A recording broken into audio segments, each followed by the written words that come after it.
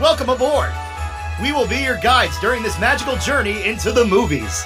It's the perfect job for us because we love the movies. It's showtime! Ready when you are, CB. Action! Welcome to Monoreel Radio episode number 1. Very, very, very happy and very excited to be here. My name is Sean. And I'm Jackie. And we've been developing this show for a really long time, so it's almost surreal to think that we're actually here at this point. I'm almost speechless, which isn't going to work because this is, in fact, a podcast. So the point of this podcast really is, just to discuss Disney films. And each week we're going to highlight a different Disney film. We both love these movies. We love the parks. We love everything about the company. So I just think that this is so in our wheelhouse. We both have media backgrounds. Why don't you explain to our new friends and our audience here what your background is in film and television, of course. Monoreel Radio is the perfect job for me because I love the movies. No, in all seriousness, though, I've been obsessed with movies, especially Disney movies, since I was a kid. I was kind of an indoorsy kind of kid. I was always either reading books or watching TV and movies, and my parents would always say, "Oh, don't you want to go outside?" And I was like, "No, I really don't. I'd rather, be consuming all this stuff." And what I didn't realize when I was a kid is that I wasn't really a couch potato. I was doing research for later on in life. And I ended up taking a TV production class in high school and just totally fell in love with the process. And it wasn't really until then that I realized this could be more than just a hobby, that I could make a career out of it. And I went to film school and just fell in love with the whole process even more. It was so much fun and it was such a creative environment. I loved my time in college. And since then, I've done a lot of more on the post-production end. I've done some video editing. I've done wedding videos. I've edited entertainment news. Did 2 years in reality TV, which was a whole different adventure. But I still love it. And I'm excited to take on this new project and be able to talk about something that I love so much with the Disney community, because Disney fans are just a fun group. So I'm really excited to interact with everyone on this level. Yeah, we're our own breed. Just to give you an idea, because some of you heard a jingle in the background, and that's the dog that was running around. The dog's name is Walt. I mean, this isn't like a casual, hey, I kind of like can watch the movies and I kind of go to a couple of movies a year. No, this is an absolute obsession. But it's one of those things where so many people have the love for these films and the love for this company. Like, it is so universal. There are so few people that I've spoken to that don't enjoy the parks and don't enjoy the films, and didn't grow up with them. It's just an incredible community of people. It's true. And when you meet like a Disney person, so to speak, it's like an instant friendship. There's such a common bond right away. And, you just kind of like fan over Disney. It's amazing that you say that because it's absolutely true. I'm a part of a running team called the WDW Radio running team, and Lou Mangello's got a great podcast and does a great job raising money for the Make-A-Wish Foundation through the Dream Team Project. And the first time I ran a race with them was the Wine and Dine Half Marathon back in 2015. And it was like we had our running team shirts, and as soon as we saw each other, we're like, oh yeah, you're my friend.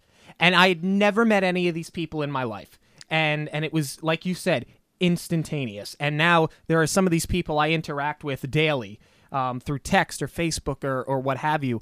And I'm excited to finally be back behind the stick, because I worked in radio for a long time. I got my start, actually, of all things, and so many of us did, on a pirate radio station out of Huntington, New York. In somebody's basement doing sports. And from there, I went on to St. Leo University, where I was the play-by-play and color commentary voice for their baseball, soccer, softball, and basketball teams. Eventually, I did graduate from CW Post, where I was a part of WCWP. I had a very successful podcast with Chris Hessel called NYI FYI. Some of you probably are listeners that carried over. We talk New York Islanders hockey once a week. We did it for about 7 years. And for a while, the Islanders had actually syndicated us, and we were on ITV.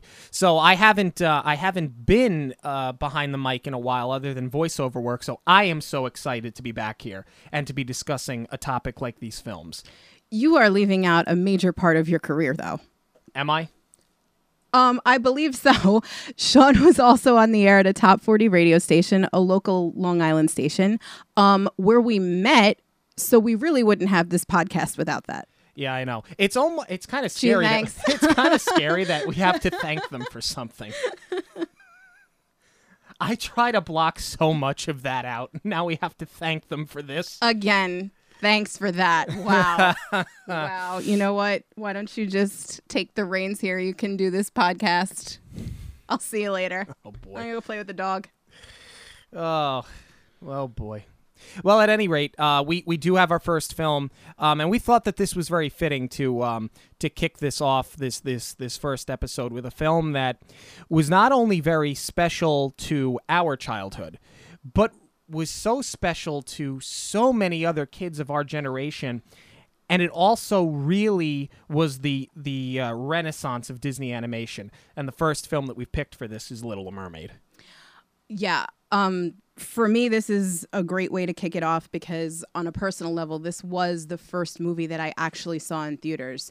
And, you know, that I went on to sort of have a career in this medium. This was, you know, really my first step into it and what first made me really want to get into television and film. I just loved the experience of going to a movie theater, but to see animation like that and the big musical numbers, I just instantly fell in love with it. You know, and I think it is important for us to kick it off because I know that we're not the only ones of our generation who love this movie. You know, I think it's our age group a little bit that identifies with this movie.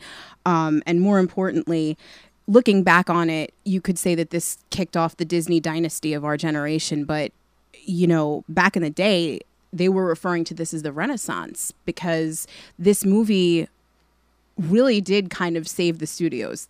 That is another story for another day. But I think it's just as important to the company as it was to our childhood. Absolutely. And this was actually, of all of the Disney films, this was my mother's favorite Disney movie. So it holds such a special place for all of us.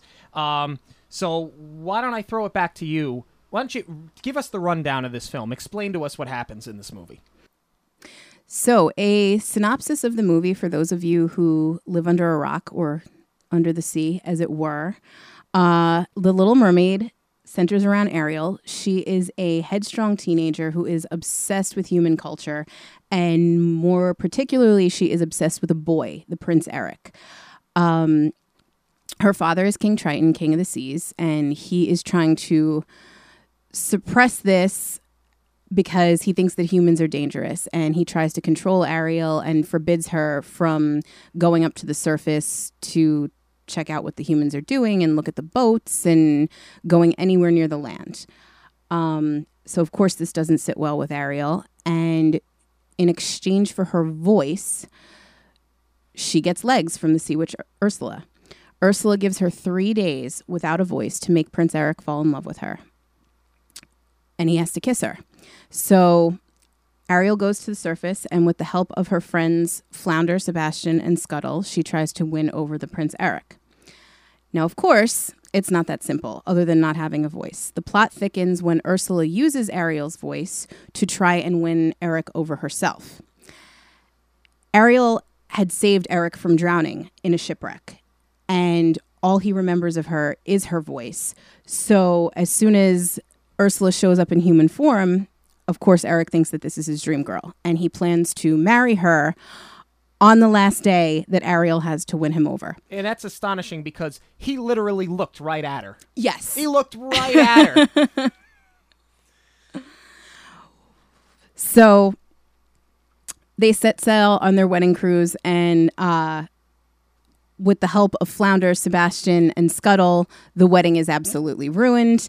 Ariel makes it to the boat, and Ursula turns back into her octopus form, and she tries to just kill everyone. She tries to rule the ocean. She tries to overthrow Triton. She tries to capture Ariel and take her back to her garden of poor unfortunate souls. But of course, Prince Eric saves the day. And in the end, Triton realizes that after everything that Ariel has gone through to be with him, she does deserve to be a human and live on the land and live with her prince. So it ends with Triton giving up his daughter. Ariel becomes human officially, and she marries Eric. And everybody lives happily ever after. Now, upon viewing this film, and we've seen this film 100 times, you grew up with it, you wonder now, watching it with sort of fresh eyes and as an adult, you know, the screenwriting itself. For the most part, I feel like the script of this film, it's well written. Absolutely. It doesn't have that cheesy quality of some of the earlier Disney movies. I don't want to say cheesy because I love Disney movies and I don't want to say anything negative about them. But, you know, Disney was known for their fairy tales. And when you compare Ariel to princesses like Snow White and Sleeping Beauty, well, Snow White is a bad example because she really doesn't have a lot of dialogue. She's asleep for her whole movie. And same thing with Sleeping Beauty. So that is kind of a bad example. But I feel like a lot of the earlier movies, they used like a lot of like flowery princess talk. And really, Ariel is the first princess we've seen that's really like a stronger woman. And I think a lot of that had to do with the time period. I mean, this film was made in the 1980s. And the 80s were such a different and unique time. And there was teenage angst. And, like, you always had angst. You had it in the 60s with the Flower Children. And then again in the 70s, especially with teenagers that were getting shipped off to Vietnam. And they were sort of against it. Well, they were very much against it. But teenage angst and Generation X was so big. Like, she was the Gen X Disney princess. You're absolutely right. That's a really interesting point. And for the most part, I think the script does hold up very well. There are some problems with it. To begin with, it's not unless you watch the bonus features of the film and the deleted scenes, or if you read into it, that you find out that Ursula was actually Triton's sister. Now, if you watch the movie, you kind of don't understand, other than her just being diabolical, what her motivation is and why she has this obsession. A simple throwaway line, which they did have before they threw it on the cutting room floor, would have been nice. Yeah, especially because, and I wasn't sure if this was something that I had like heard and it was kind of planted in my mind, or because they do sprinkle enough breadcrumbs where you do kind of pick up on that. Ursula does say, when I used to live in the palace. And she's not really after Ariel. She's using Ariel to get to Triton. So you do kind of get the impression of this power struggle.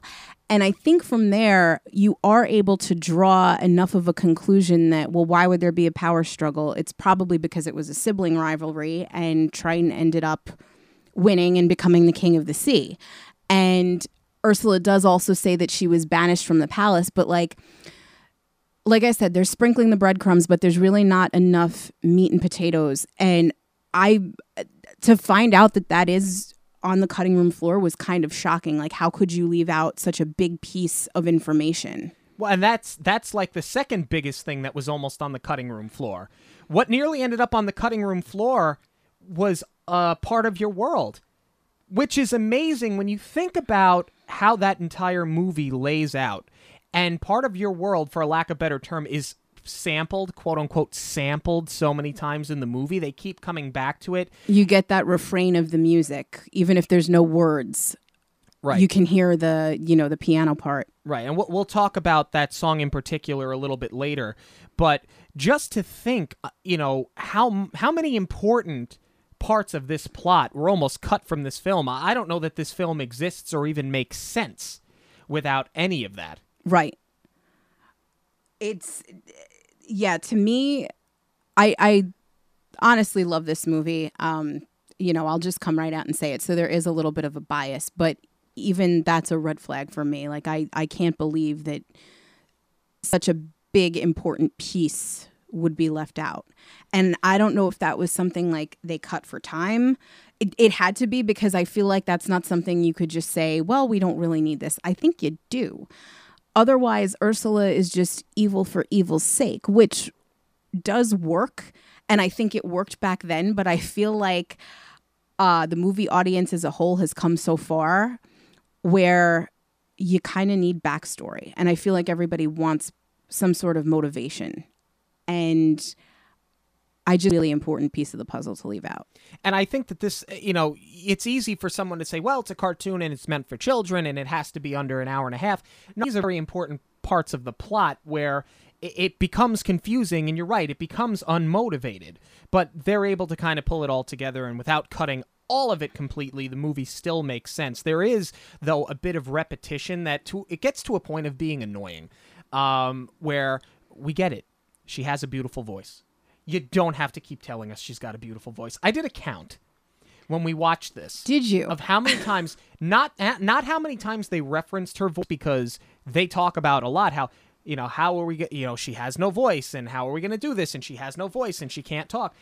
But just referencing how good her voice is, in a movie that's a hair under 90 minutes, they talk about it 7 times. Oh, wow. That's a lot. That's a lot. It is. Not something I ever really noticed. It's funny. I noticed it even as a kid, but it never really bothered me. But as I've gotten older, I'm like, why do they keep talking about it? And it never occurred to me, but on this last viewing that we did, I counted it 7 times. They talked about how great her voice is. I think that may be something where you have to keep in mind that this is a movie that is kind of targeted at children. I mean, okay, we're in our 30s still talking about it. So to an extent, that's nonsense. However, to a child watching this, you maybe really do have to drive that point home a little bit more, because her voice is what she's trading. It's a big deal. So I think you do kind of have to shine that spotlight on it. Maybe because, I was talking before about fluffy dialogue. When you look back on movies, off the top of my head, like Snow White, they would always say that she's so fair and kind, and with Cinderella, she's hardworking and she's so nice, and she never really gets the time of day over her stepsisters. I think this might be something that they tried to modernize. Instead of saying how beautiful Ariel is, they're talking about a quality about her instead of just her looks. So I'm wondering if that has to do with being in the 80s and being of its time. Right. But the script is very good otherwise. The film does have some plot holes that I think are separate from just dialogue. Yes. To begin with, you've got Ursula, who can shapeshift. Okay, well, if you can shapeshift and be whatever you want, why have you been waiting and pining to target Ariel? If you can just shapeshift and marry a prince and become powerful, I mean, I get it. It's on the land. It's not in the sea. But if you're all this power, it's like, why did you target her? Why didn't you just do this a while ago? Well, because she is using her to get to Triton. And that's, again, like I said, this is a very important piece of the puzzle that they just left on the cutting room floor. Ursula, forget knowing that she's Triton's sister. This is a power struggle. This is about her revenge. So to just take over another realm probably isn't good enough for her. Right. And, Triton at one point,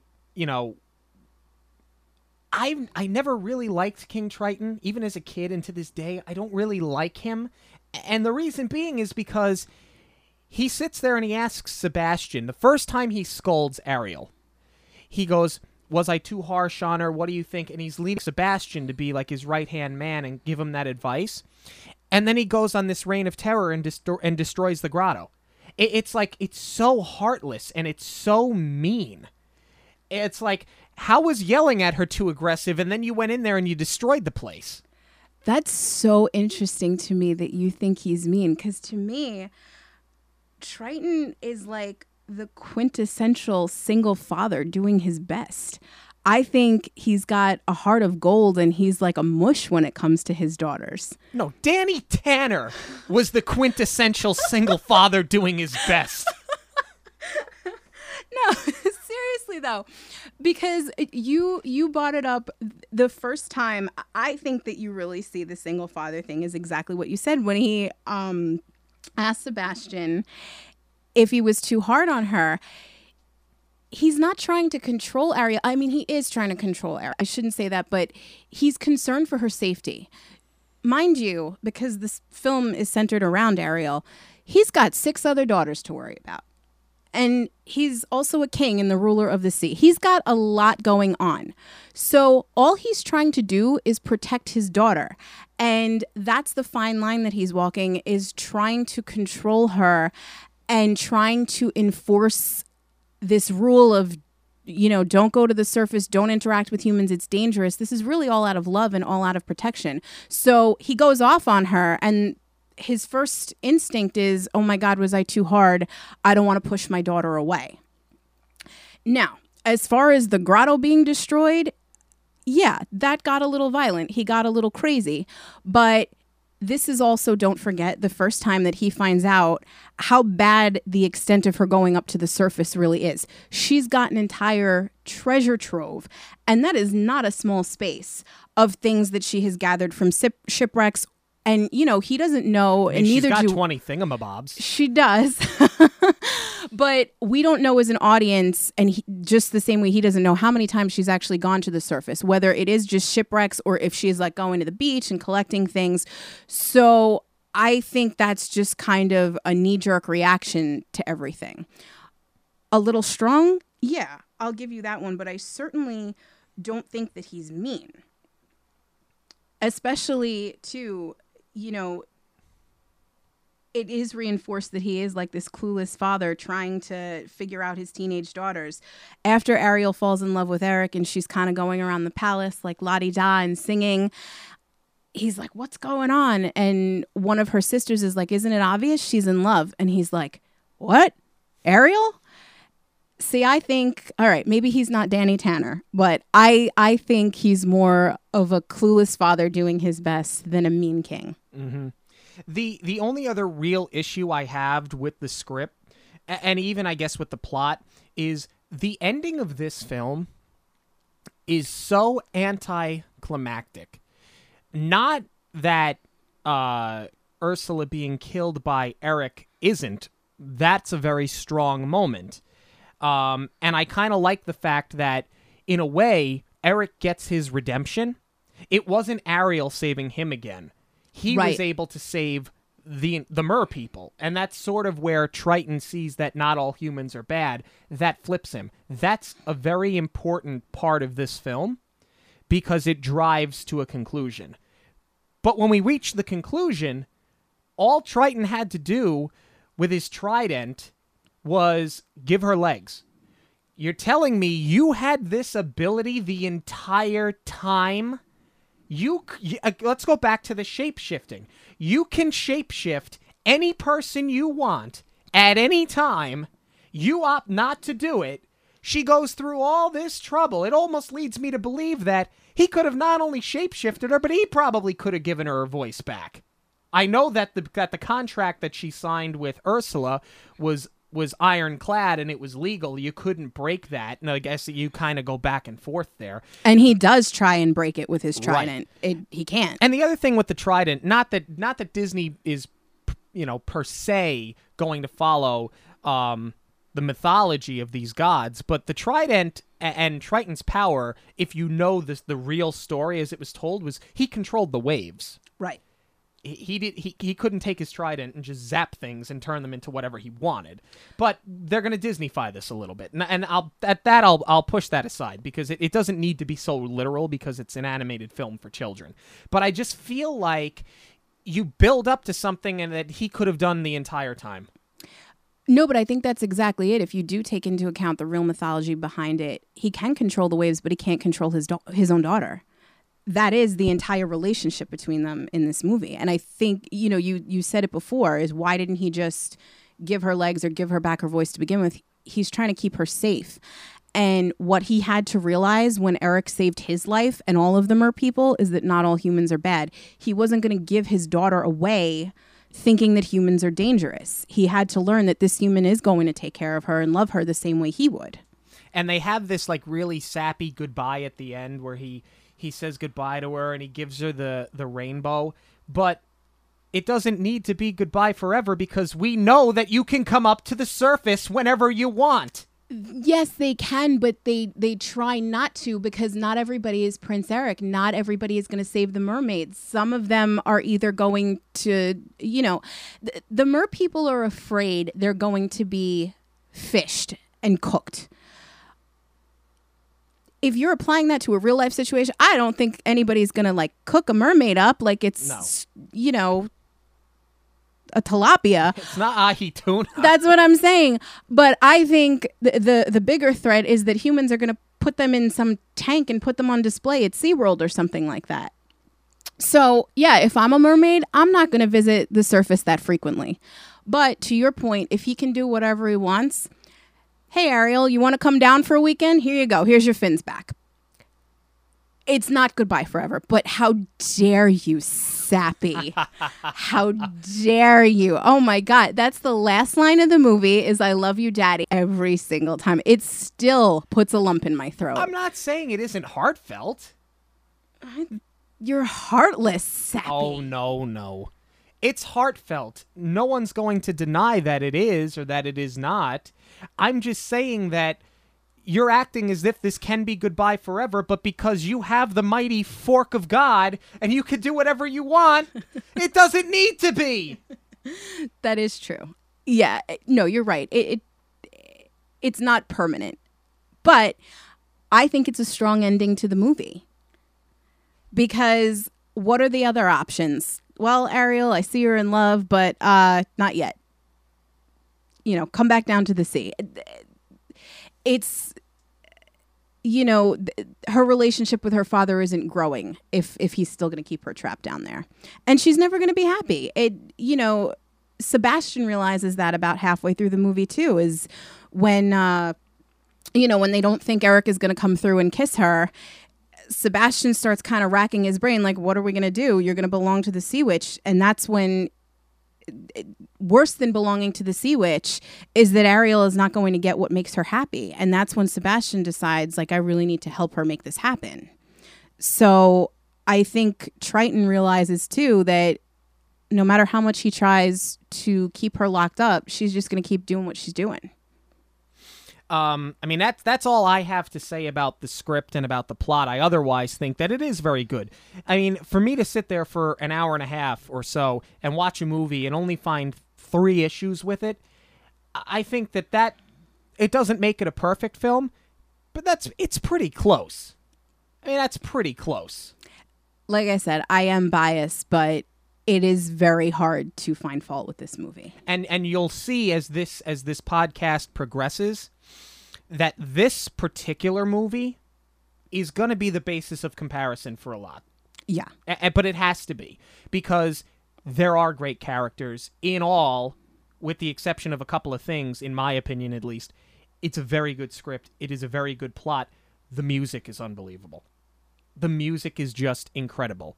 Unless you have anything else you'd like to add about the script, I think now is the time to discuss the music. No, I think the music is probably what makes this one of my favorite movies because obviously everybody knows Disney musicals are, they're so much fun and the songs are always great and they're so entertaining, but I feel like this is Disney at its finest. And after a long time where Disney really hadn't been at its finest. I mean, the animators had been thrown off the studio lot. They were moved, I think, into was it Glendale that they went out of Burbank into Glendale? In trailers. Yeah, in trailers, in like Cassone trailers in a parking lot. The parking lot is still there, but there's no structures because the trailers are gone. I mean, you think about what this company produced and the timeless films that they made, and they got kicked off of their own studio lot. I mean, it's almost inconceivable. It is, and at the same time, it also worked for them because they were like running their own show out there. I mean, yes, you did have the new regime of Hollywood producers over at Disney breathing down their necks, but at the same time, they were kind of just off in their own little worlds and free to create whatever they wanted. Right, and they were going after, the big actors and the big directors once Katzenberg, Michael Eisner, and Frank Wells got in there. I mean, it was a very different time in Disney. The three of them helped save that company. And there's a great documentary that eventually I'm sure we'll touch on. If you haven't seen Waking Sleeping Beauty, it's great. And they talk about this movie a lot. It's worth watching if you can get your hands on it. The music, though, you're right. The music is what makes this film. And we talked earlier about how Part of Your World nearly ended up on the cutting room floor. The movie does not exist without that song. No. It can't. The fact that they keep coming back to the song and they keep, like you said, the interlude every now and again. And I think at one point, Eric's playing it on a flute, because he can't get it out of his head. The movie, I just don't see how the movie can exist without that, because they keep coming back to it. But it's like a coming of age moment of sorts. And you really get a feel for who Ariel is as a character when she performs this song. It's really her monologue. They've talked and they've gotten as far as they could with her saying, I want to go up to the surface, and Triton forbidding her, and it's forced. It's the only thing you can do left is to just sing about it. It's like any Broadway show. And I know Howard Ashman and Alan Menken, they were the writer of the lyrics and the composer of the song. Howard Ashman did have the Broadway background, so it was just such a natural step to do this number. But for me, it's not just the song. I mean, the lyrics are so clever, but it's this whole sequence that they built out of Part of Your World, and it furthers the plot along. It really develops the character. This sequence is really what makes a Disney movie, and it's all these little touches that I don't think that you could see from any other kind of animation. For example, most of her trinkets in her treasure trove are all clearly from shipwrecks. Like you mentioned before, her 20 thingamabobs, they're all corkscrews. They're like from rum bottles, and they're used to plug up the barrels. And most of the things that you see that she's picking up or that are lying around the floor, it's jewelry, it's music boxes. These are all things that you would find on ships. So she's been doing the dives. It's not necessarily, she shouldn't have a couch in there or anything because she doesn't have access to it. So I feel like it's just one of the things that the animators were really, really smart about, because not that this is a period piece, but they did just put it in the context of the rest of the film. And, they clearly had some fun with it. Yeah, the amazing thing, too, once you've seen the movie a couple of times, you pick up on things that maybe you didn't look out for the first time or two that you watched it. And it wasn't until and I've been watching this movie for 30 years. It wasn't until this last viewing when I really listened to the lyrics of that song where she's doing "What Would I Give" and "What Would I Do." She's completely foreshadowing what's going to happen in the next 10 minutes. Yeah, that's a really, really good point. And all the credit in the world really due to Howard Ashman. Howard Ashman was so talented. He wrote Little Shop of Horrors. Like you said, he had that Broadway background. And Jodie Benson did such a nice job singing it because she's got an incredible voice, but the way she inflected certain things was a direct effect of Howard Ashman's direction in the sound booth. I mean, he directed her to feel those lyrics, and that song is as strong and as powerful as it is because of Howard Ashman, because he wrote the lyrics and because he directed them the right way. And it does such a good job of walking the line of Ariel is determined and she knows what she wants, but she's still a kid, because you have lyrics, like you said, about what would I give and what would I do, but you also have what's a fire and what's the word burn. She's still not only not part of the human world and she doesn't know these things, but she's still a child. She can't really wrap her mind around something like that. And how would you even have fire in the ocean? You can't. It's impossible. You have no idea what it is. So to just sprinkle things like that in, to me, is just so clever and so brilliant. And I feel like a lot of the times, because the music is so strong, a lot of lyrics like that get lost and you don't really pick up on how smart they are. Even for the rest of this sequence, you know, she, towards the end of the song, she's swimming up through the grotto to the very top of it. And you see the magnitude of stuff that she's collected. And it's this huge space. But then when she gets to the top, she reaches her hand through this little hole. And it's just one of those things to me that's such a brilliant Disney touch, because it makes her feel trapped. She's got all of these collectibles and she's a princess of the sea. The sea is limitless, but they put her in this little hole to show that she's trapped. And then at the very, very end of the sequence, you're looking down at her from the top of that hole. And it just, you know, reinforces the plot of she's stuck in this position and she's going to do whatever it takes to get herself out of it. And I just feel like that's something as a kid you're never really going to pick up on. But watching it now, it's just something I appreciate so much. It's such a big moment because it defines the entire film, because it's her entire motivation. And it does so well in describing, like, you get an idea for who she is, but now you get an idea for why she is and how she is. And when they come back to it later with the I don't know when and I don't know how, but I know something's starting right now, it's like she's ready to roll. She's ready to take that step. It's a huge moment for the character. It's a huge moment for the film. Again, it's something that it pushes the film to the next half. And it pushes it over the top. I was going to say... And it's such an amazing climax with the wave coming over her on that rock. It's an amazing climax to what is... It's better than top 5. It's probably a top 3 song in the history of Disney musicals. Absolutely. Yeah, I was going to say, you know, back to script a little bit. Like, if you're looking at a movie in 3 acts, which is usually how it's broken down, that is the big punch at the end of the first act that's going to drive her decisions moving forward. And then the next song that you get, or one of the next songs that you get, is Under the Sea, which has become another timeless Disney song, and it was on every sing-along tape. Everybody knows Under the Sea.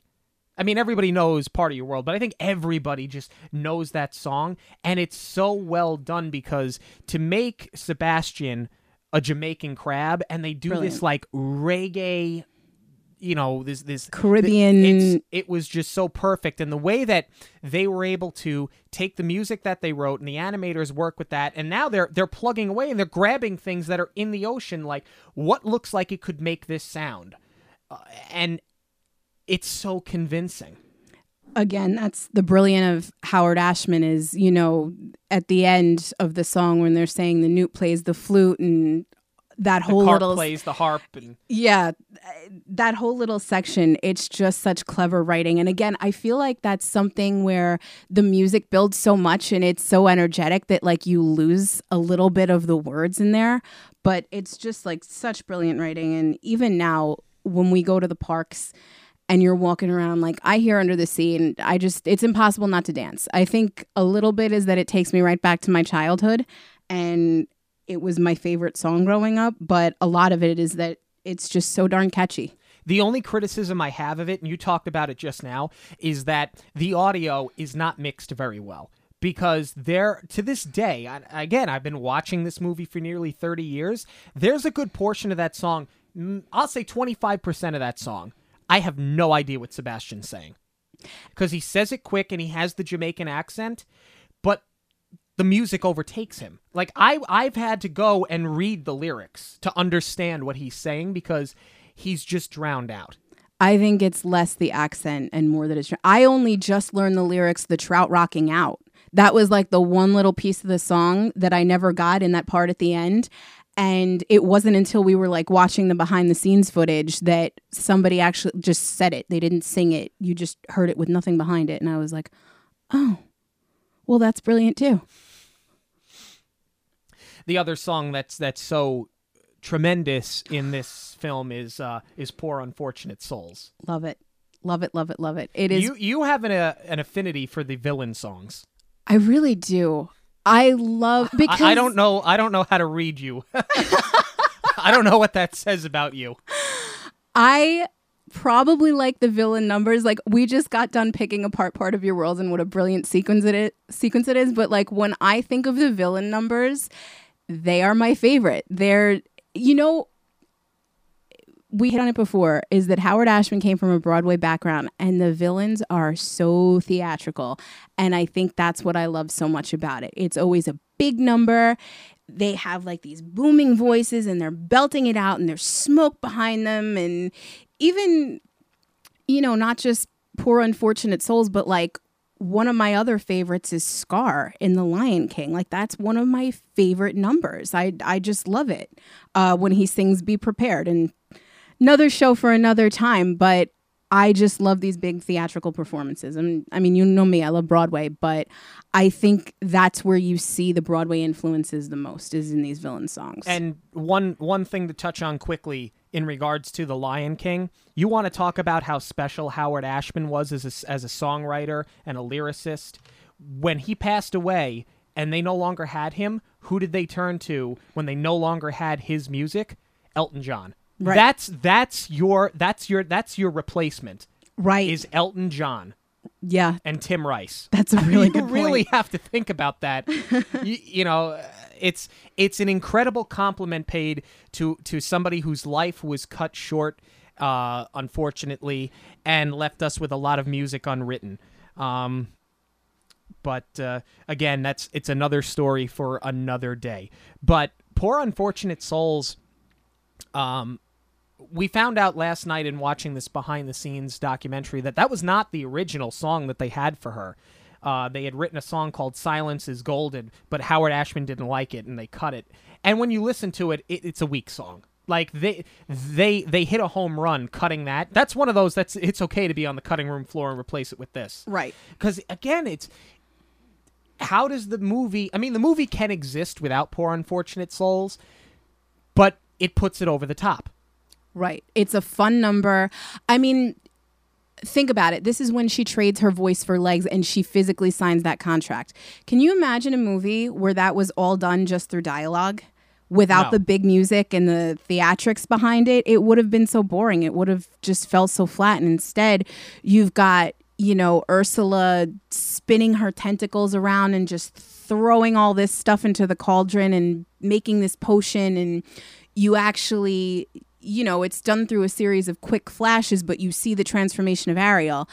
If you don't have music behind it, you have nothing. Yeah. And just the way that they're able to cut back and forth between her and Ariel, and it doesn't take her to say it, but it just adds to it when she's like, now I got her, boys, the boss is on a roll. It's like, she's so arrogant, but she has the right to be, because she knows that she snagged her. She know that that was, no pun intended, that was her big catch. She got her. Yeah, no, you can tell they had a lot of fun with Ursula. In the animation itself, like with her tentacles and just the voice and the performance of it. She's fantastic. Is she a villain? Yeah, but I love her. In fact, the movie that I want to see is Poor Unfortunate Souls, because it's not just about the character for me, but when you look at Ursula's quote unquote garden, she calls it, it's all of these mer people that have been transformed. And yes, they left it on the cutting room floor that she's Triton's sister, but like at the end of the movie, when Triton defeats Ursula, all of these mer people swim back up to the surface, and there are, I would say, like upwards of 50 of them. I want to see that story. Like, what have you been up to that you've captured all of them? Yeah.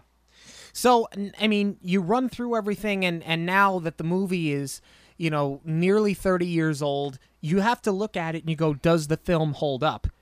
I don't think I need to answer that question. I think that if you go into New Fantasyland at Walt Disney World, you see the wait to get into Ariel's Grotto, you see the wait to get into Under the Sea.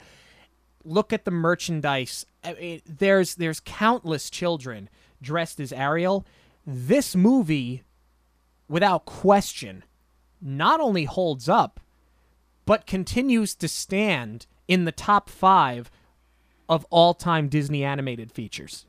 Absolutely. I don't think it's just what this movie means to our generation. It is a pillar of this company. It kicked off the Renaissance, but it's more than that. They just made a strong movie. It was exactly what this company needed at exactly the right time. It's timeless. Like, how dare we even question it? Right. Absolutely. And part of it is the music. A big part of it is the music, but it's the characters. I think it's the characters. Ariel, you look at her as a character, and she's brave, and she's endearing, and she's relatable, because everybody, whether you're male or female, had that teenage angst that you could relate back to, and being rebellious. I think that she is one of the most relatable. I'm never going to be a maid that's going to put on a glass slipper. I hope not. Hey, it's an interesting world to live in, and there's a lot of room for experimentation. But I was a teenager, and I did have angst, and I was a rebel. Not as much as some others, but I was. She's everybody. That's what makes her so incredible. She's everybody. Right. And I think, too, more than just Ariel, I think this is the first time that we see like a really strong prince. I mean, there is a shift in this movie in that it is a very strong female. It's not like those flowery princesses like I was talking about before. Like in Snow White and Sleeping Beauty, the prince's only job was to kiss the princess and bring her out of this eternal sleep. It's Eric's job to kiss Ariel and make, she needs him to fall in love with her. But I feel like Eric is the first actual like strong prince that we've seen, because when they open the movie, he's on a ship and he's sailing and they're fishing. And one of the first questions later on watching it, of course, like, when you're a kid, you don't really think about things like this. But I was like, he's a prince. What is he doing working? He's the working man's prince. He's doing this when he doesn't have to. And, I think that he's one of the first princes, too, where you actually see a little bit of character. And, he goes back to save his dog when the boat is on fire. We've never seen anything like that. And it makes you, like, really care about Eric. And you have to, because you have to relate to Ariel and why she's going to trade her whole life to go after him. But I kind of feel like this is Disney's first like power couple. Like, they're a team. Even when they bring Ursula down at the end, Ariel didn't wait for her hero to come in and save her. Like, they're working together to do it. She goes after Ursula. She jumps on her head and she tries to misfire the Triton, and that gives Eric enough time to go get his boat and ultimately kill Ursula. You've not seen a prince and a princess working together like this to defeat the evil. No. I mean, to an extent, maybe the way that the character is acted out, I don't know the actor's name. I forget his name, admittedly. He kind of comes off as any Prince USA, but that's how he performed the character. Right. The character itself is very strong. We forgot about Kiss the Girl. We talked about the music, and we forgot about Kiss the Girl, which we have to touch on it. It's another really good film, and you know how it's going to end because you've seen the movie so many times, but the build-up to that moment where the boat gets flipped, even still watching it now, I'm like, hey, kiss the girl, just get it done. They did, and it was a great collaboration between the songwriters and the animators. Yeah, no, it's for such a pretty number, it creates a lot of tension. It was a little confusing that you kind of go from what seems to be the French countryside to the bayou. I don't know how we got there on a rowboat, but a nice scene and nicely animated, and just a good song. Yeah, no, it is like it's a nice like breather kind of a number. And it's another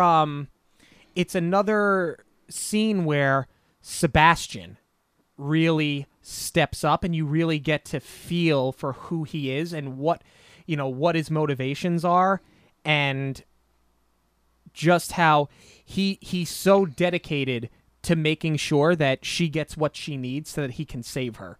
And I think that's where Sebastian becomes, it's at that point where he really becomes the character that you love in this film.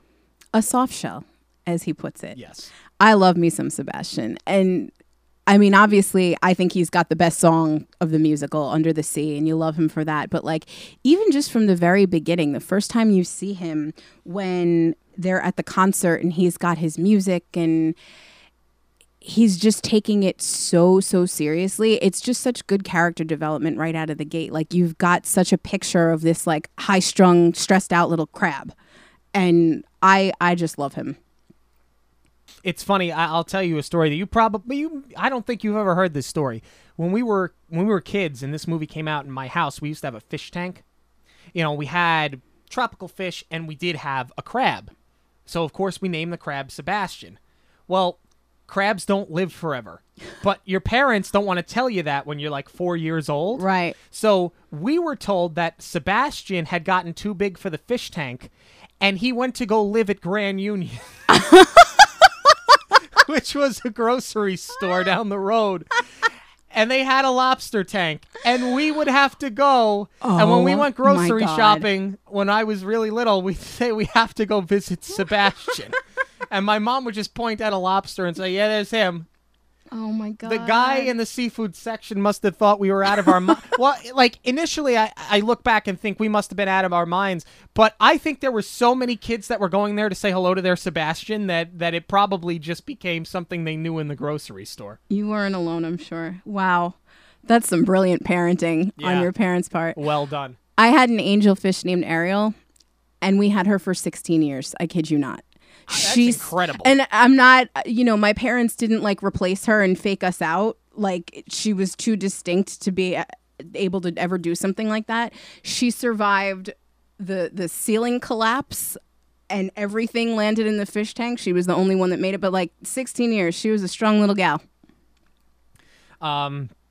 Ursula as a character is one of the most fun Disney villains of all time. We talked about that before, but it's just everything about that character, her attitude, her body language, her demeanor. Again, perfect, partnership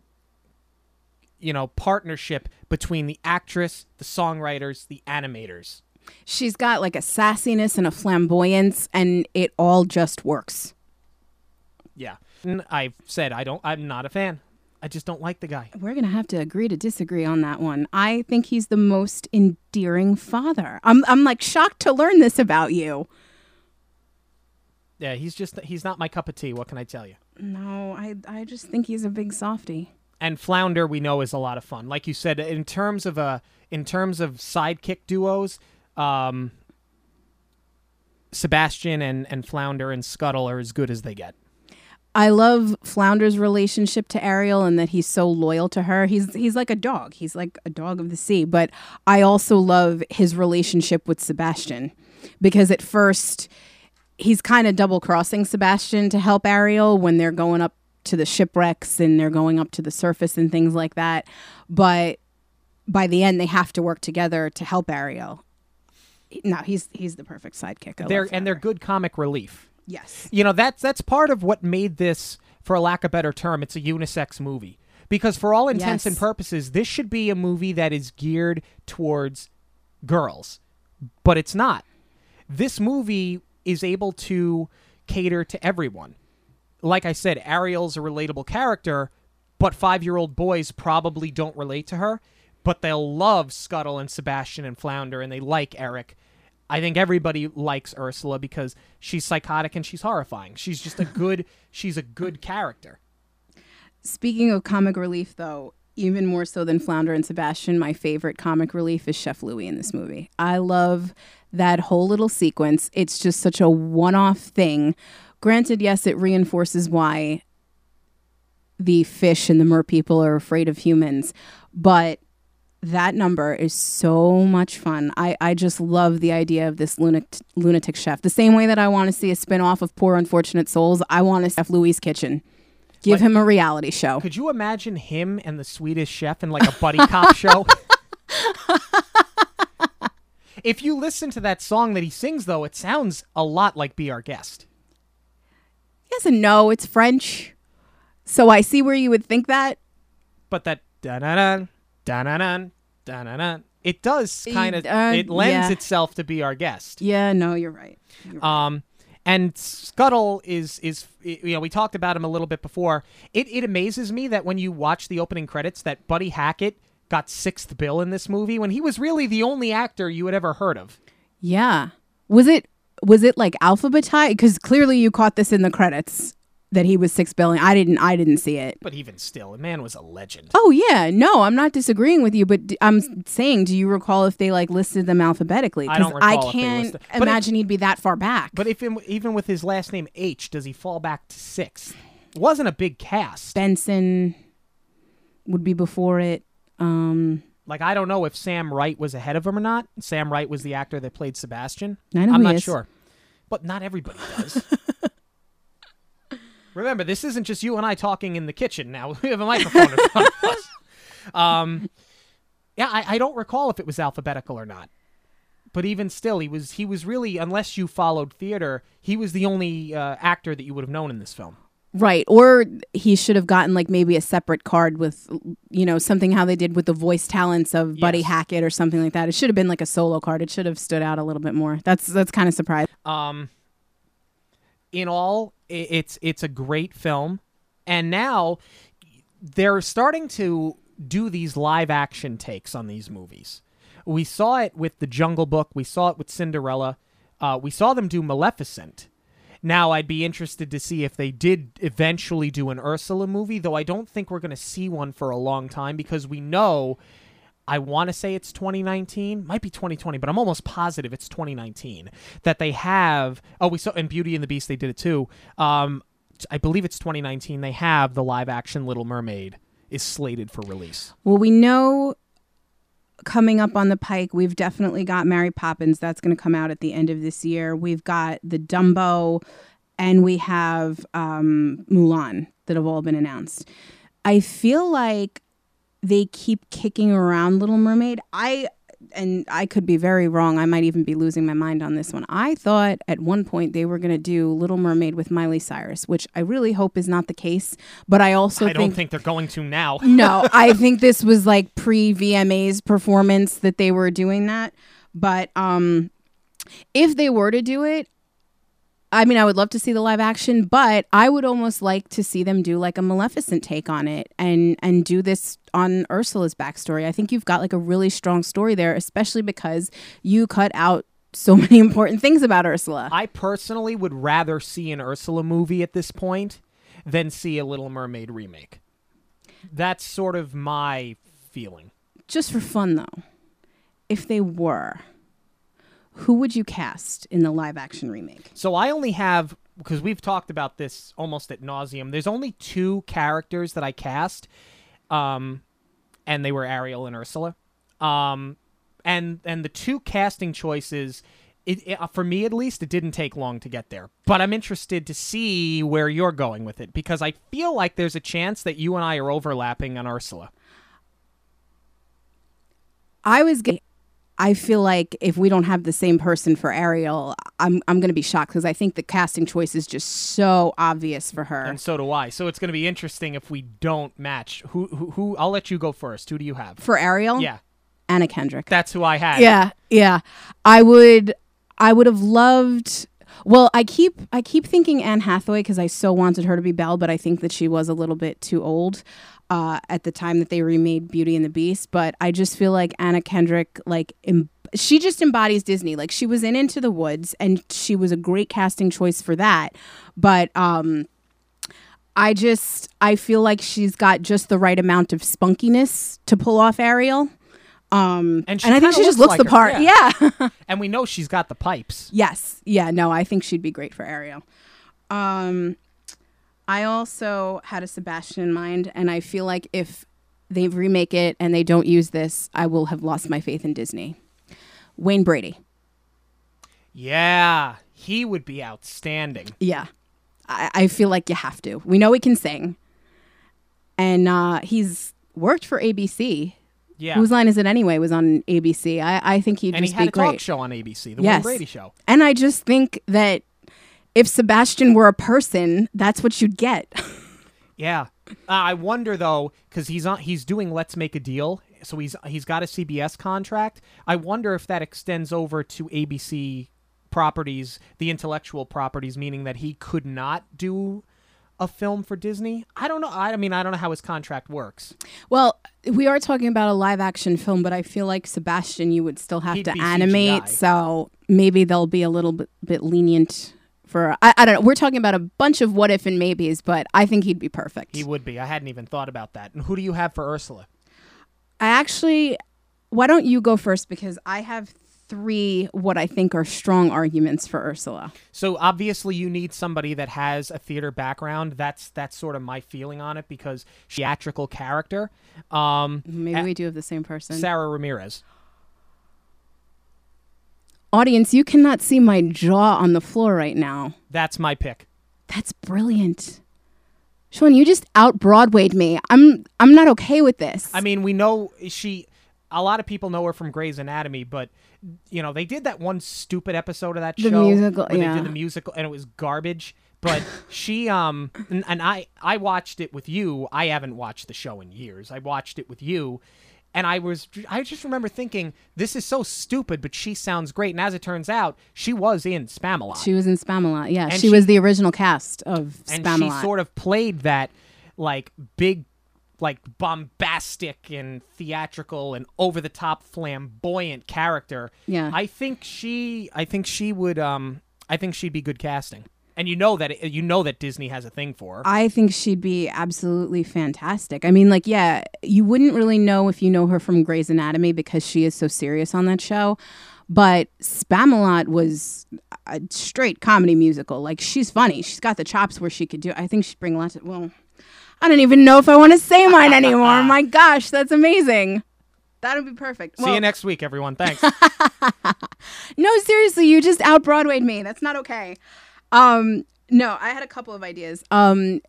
If you've done your homework on this movie, you know that Ursula was based off of, now I'm not talking about the voice, I'm talking about the aesthetic and the character as a whole. Ursula was actually modeled off of this like drag queen cross-dresser. What? That Howard Ashman knew. Yeah.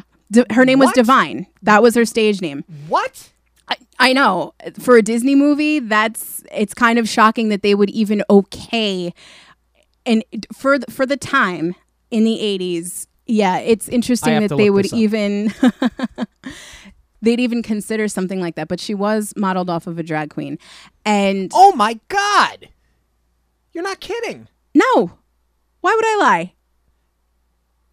No, but like that's convincing. Like that's straight up. Yeah, no, look it up. Look it up. But I would actually like to see something like that. If they really wanted to, character, I would love to see somebody do drag and be Ursula. And I mean, we've seen this in Hairspray. If you do know theater, yeah. Travolta and Harvey Fierstein did it for Broadway in the original cast. So I would like to see something like that. That's actually where I got the idea for Wayne Brady, because I thought maybe he could have some fun with it. And I was like, nah, he's so much better for Sebastian. But like with the right guy, I feel like you could just do so much with it. My other choices would be, I think this one is fairly obvious. I think Queen Latifah would be killer as Ursula. Maybe not as killer as Sarah Ramirez, but that would have been my top choice. And just hear this one out. Stick with me on it. Although clearly you're not, you can't be offended, or not offended, but you can't be as shocked more than the drag queen. But I think Idina Menzel would be a great Ursula. Just hear me out. You know I'm a fanzel. That's something that is going to come out probably at some point in every single episode that we do. But obviously everybody knows our Elsa.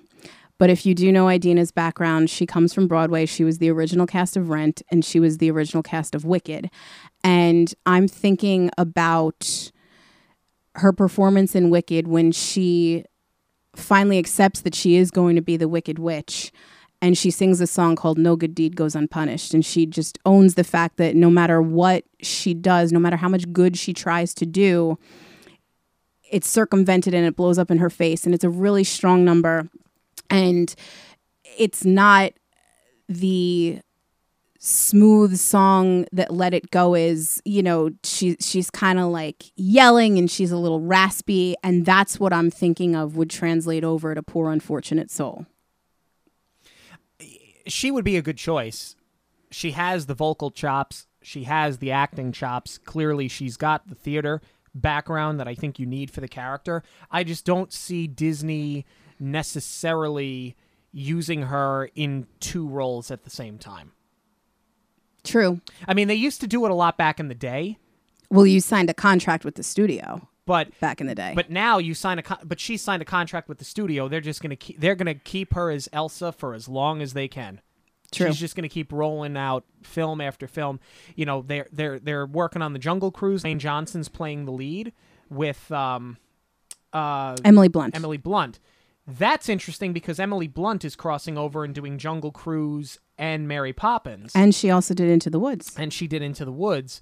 But originally, the rumor was years ago that was going to be a vehicle for Tom Hanks and Tim Allen. But right. They didn't do it because they're already Buzz and Woody. So I wonder if maybe it's different because they're voicing characters and they don't want kids to get confused. Like, why is Woody a Jungle Cruise skipper? Why is Elsa now Ursula? I think it's different maybe when it's live action, but they want those voices associated to certain characters now, I feel. It's not to say that it's impossible. I'm just not sure that I see them doing it at this point. Yes and no, but you have Josh Gad as Olaf and LeFou. That's true. So, in my dream world, Idina's going to be Ursula. Let me have this one. I think either way, I would be shocked if any of those four that we mentioned were not selected. I just feel, I mean, now they could go and get somebody we've never heard of, though I doubt it. Or they could go out of left field and really get somebody, like when they cast the unknown. Right, exactly. It's not impossible. I mean, not likely, though certainly not impossible. I mean, the only one, and like I said, I am a fan, but I feel like I'm so attached to this idea of Sebastian as Wayne Brady. That'll be the only one that I'm like super broken up about if it doesn't happen. So in all, final analysis of this film, phenomenal. And has stood the test of time and will continue to stand the test of time. Yeah, the only thing that they're really going to have to address if they do the live action, and we didn't really hit on this at all because it is something that's minor, but it's a throwaway line in the beginning is that Ariel is 16 years old. So to me, that works in the sense of her relationship to her father because she has to obey him, but it doesn't necessarily work in the sense of you've made the decision to not only get married, but to sort of throw your life away as you know it, to go get married to, I believe, a 21-year-old. They're going to have to adjust the ages a bit. That's something, I mean, like really, I feel like I'm nitpicking it apart because, as I said, it is a throwaway line, but it's something that you don't notice as a kid, but you kind of do question when you're older. Like when she gets the legs, they bring her to the surface, and now you've got a naked 16-year-old running around. And she's got her seashells on, but like legs aren't the only thing that she got. Yeah, I know. And I didn't notice that until we watched the movie this last time. Because when you're 5 years old, it's not what you're looking for. Not that I'm saying I'm necessarily looking for it now in my 30s. You're not looking to see a 16-year-old animated character without any clothes on, but it does stand out. Right. And especially when they're like, oh, we got to get her dressed. I'm like, oh, that's right. She's not dressed. Yeah, because she stands up out of the water. But they cut away, obviously. Of course they're going to. And obviously they're not going to put nudity in a Disney film if they do this live action. But as far as that sequence goes, I feel like that's something The sequence and the age, that's something that they would have to address should they modernize it. Yeah, I would agree. I think you're right. But in all, I just feel like this movie isn't going to go away anytime soon. Not that you want it to, of course. I think that, and now it's certainly, it's like anything else. When we were kids in the 90s, I remember I want to say it was about 1996, the big fashion statement for girls were bell-bottom jeans. Well, why was that the case? Because our parents wore bell-bottom jeans. Now you're starting to see this movie kind of make a resurgence because our generation are starting to raise their children on these films. What's one of the first, if not the first film they're going to show them? It's going to be this one. Yeah. And now this generation is going to have an attachment to The Little Mermaid because it was the first one that they saw. Let's fast forward 30 years. They're going to have their children. That's going to be the first one that they see. You're starting to see it even so with, say, The Jungle Book. Right. Jungle Book was one of the first Disney movies that I ever saw. Coincidentally now, you have this live-action Jungle Book remake, which Favreau did a great job with. Our generation took, our children to go see it, if you are of our generation with children. You're starting to see it. I think that these movies are just going to keep coming back over and over and over. Why do you think it is that Snow White and the Seven Dwarfs and Pinocchio, these movies are 75, 80 years old, they keep coming back every few years? Right. Snow White just got a ride all over again. So, and not that the animation isn't sophisticated for the time it was, but you put that up against something like Toy Story, a kid nowadays they're not going to be impressed by it. But they have that association with it being one of the first films that they saw being raised on those movies. This one's just going to keep coming back. No, and I think that's part of the reason why we really wanted to start this podcast is not just because of our love of the Disney company and Disney movies, is that, it is just such a timeless thing. And I love that it's something that you can enjoy generation to generation. It's one of few things that's just never, ever going to go away. The movies, the parks, it's just something that it's what Walt wanted. He wanted families to be able to enjoy it forever and ever. Yeah, and they will. For as long as the company is run properly, and it's in great hands right now with Bob Iger, it will continue to be run in that very special way. Now, some news and rumors from this week. We got a new Wreck-It Ralph trailer. Ralph breaks the internet. Oh and the news drops that Gal Gadot is in the film. Wonder Woman is in the film. I can't wait for this movie.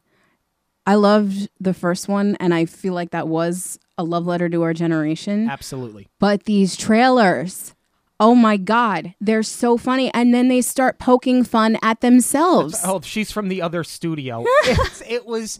I couldn't stop laughing. I bet you I've watched that trailer 25 times, and every time I see that part of that trailer, I laugh like I've never seen it before. It looks amazing. Now, I can't wait. You had a rumor that you wanted to talk about a director that you like. I mean, I love him too. Talking about independent properties or intellectual properties that Disney looks like they're going to start developing. There's somebody that may be in the works right now. Well, maybe. I don't want to start a rumor here, but this is just me connecting dots and wishful thinking. After Kevin Smith had his heart attack, he went to Disney World with his family, and he posted a picture about it and said, I'm doing research for my next project. And I went, oh, it definitely caught my attention. And then I think it was maybe 2 weeks ago, he posted a picture of a script and said, this is a script of the largest intellectual property I've ever done. So with those two things in mind, and like I said, I don't want to start anything. I'm just connecting the dots here. I think that maybe he's going to have a hand in some kind of Star Wars thing because he is such a Star Wars fan. I know Solo didn't really perform the way that they wanted it to box office wise, but they've been talking about doing a Boba Fett movie for a while. I've also heard that they're going to do maybe a Lando Calrissian movie. So I'm wondering if he'll get to do one of those. There's also the new Disney streaming service. He might be doing some sort of, like straight to streaming original content series. There's a lot that they could do. They hired Favreau to do the Star Wars straight to. Yeah. But they announced that they're doing a live action remake of Lady and the Tramp. That's going directly to the streaming service. Now, I don't think Kevin Smith's going to do Lady and the Tramp, but he certainly could be involved in something Marvel related. That too. I mean, he's such a comic book nerd. That would be great. So, I think that's a strong way to leave it off for now. Little food for thought. A little food for thought. A little news and rumors. Please make sure that you like our page on Facebook. Follow us on Twitter. Let us know what you think at Monoreel Radio about Kevin Smith possibly working with Disney. Yeah, we're interested to get your feedback and if there's any films that you would like us to watch or what your opinions of these films are. We'd love to share what you have to say on the program next week. You can email us, monoreelradio@gmail.com. We're going to be just about everywhere, but we're going to start definitely with the Facebook and the Twitter, and you can find us there at Monoreel Radio. So for Jackie, I'm Sean. We are so thrilled that you gave us your time. Have a magical week. On behalf of Monoreel Radio, we'd like to thank you for joining us. We'll see you at the movies, the stuff dreams are made of.